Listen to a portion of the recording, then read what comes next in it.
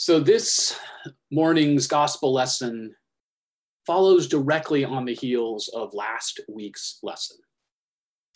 We should recognize this morning that we are walking into a conversation that has already begun. Jesus has told his disciples that he must leave them. Where I am going, you cannot follow, Jesus tells them.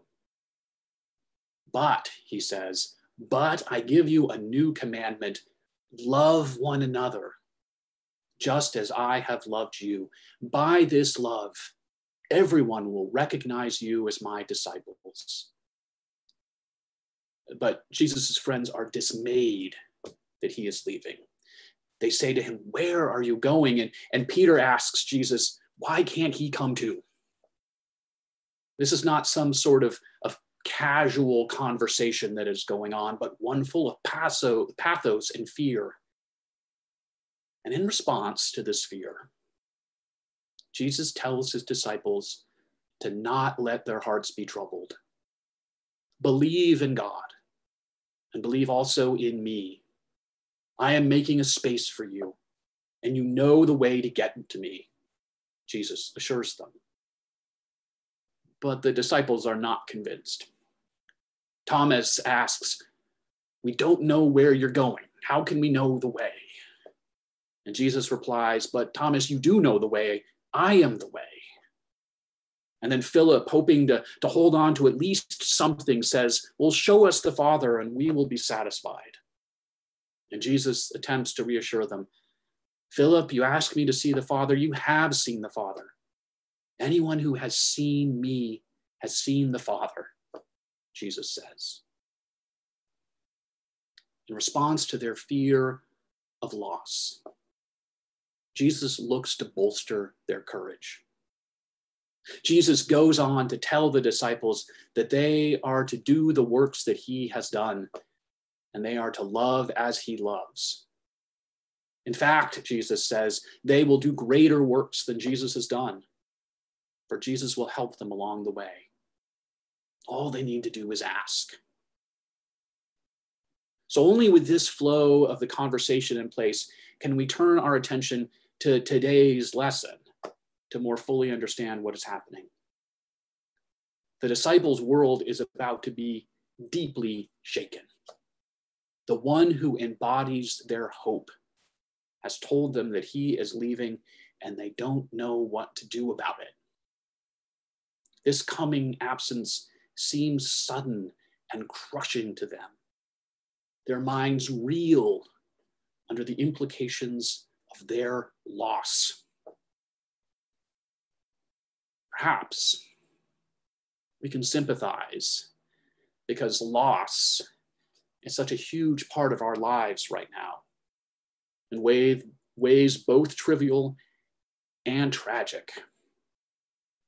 Trivially, we cannot go to the barber, and we cannot go to a baseball game. We cannot go to a crowded park or a beach. If we feel like we can even go out, then we have to line up to enter the grocery store with everyone wearing masks. We bristle under the constraints of quarantine. But of course, we live with the trivial losses because the tragic losses are all around us, or may indeed have already visited us. The list of tragic losses is staggering. Nearly 90,000 Americans have lost their lives in less than 2 months because of COVID-19. While one human being is becoming a trillionaire, 30 some odd million human beings have lost their jobs. 4 million people couldn't pay their rent. People cannot afford food. Children are going hungry. We are having to face the agonizing separation from those we love in order to keep one another safe. Our institutions are dwindling. Some churches and colleges will never recover from this time. The dreams of small business owners will be crushed. And our societal discourse continues to go down the drain. It has become more toxic, and conspiracy theories dominate social media. And I think in the midst of all this loss, it is fair to wonder where God is in all of this. It's fair to wonder if God is absent or if God simply doesn't care.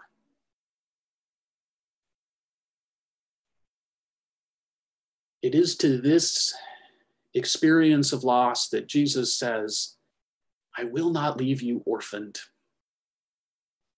Jesus promises another advocate to come alongside the disciples and us. What we have translated here as advocate is a word rich in varied meaning. It literally means one who comes alongside. We can hear it in legal terms, where the advocate provides a defense in legal proceedings. But this word also means that one who helps to bring consolation and solace and comfort. And as such, this advocate is in this way as a comforter. In this way is also a friend. And this friend, this Spirit of truth, the Holy Spirit, is given to the disciples and to us as one who comes alongside to offer comfort and hope in the midst of loss. And this is such good news that we might miss Jesus's use of the word another. For Jesus says there will be another advocate. The Spirit is indeed another advocate. That is, an advocate like Jesus. Just as Jesus comes alongside us to embody and reveal God's love through his life, death, and resurrection, so too the Spirit comes to us to be present and to reveal God. Just as Jesus took on the brokenness of our lives and made that brokenness God's own in order to heal us and to make us whole, so too the Spirit comes to us to help further this work and to empower us with God's love. Jesus tells the disciples and tells us that the Spirit will be among us. The Spirit will abide with us and be in us. The Spirit will provide comfort and solace in the midst of the losses of our lives. God is not absent from us in our loss. Rather, by the working of the Spirit, we are drawn into the relationship of love that is the divine life. God is present with us, even in the darkest of times, so that we might share in the divine life of God through Christ by the power of the Holy Spirit. Jesus says, on that day, you will know that I am in my Father, and you in me, and I in you. And perhaps this sounds dizzying, but what Jesus points to is the reality that we are embraced in God's love and that God's love is in us. We have been united to God through the power of love at work in the Spirit. God, who is the source of life and love, does not and will not let us go. Instead, the Spirit empowers us to share love with one another and with the world. Since we are in God's love, and God's love is in us, we have a role to play. Jesus invites his listeners to play their part. Jesus says, if you love me, you will keep my commandments. And Jesus's commandments are the radically simple commands to love one another as we love ourselves and to love God. When we walk this way of love, then we will live most fully into our identity and assume our place in the dynamic of love that is God. Through our own love, God's love for us and for others is revealed. And this means that just as we have been given advocates in Jesus and in the Holy Spirit, so too We are meant to be advocates for one another and for the human family, and indeed for the whole of creation. We are called to come alongside one another in the midst of our loss and to support one another however we can. We are meant to provide comfort and solace to one another in the midst of our shared loss.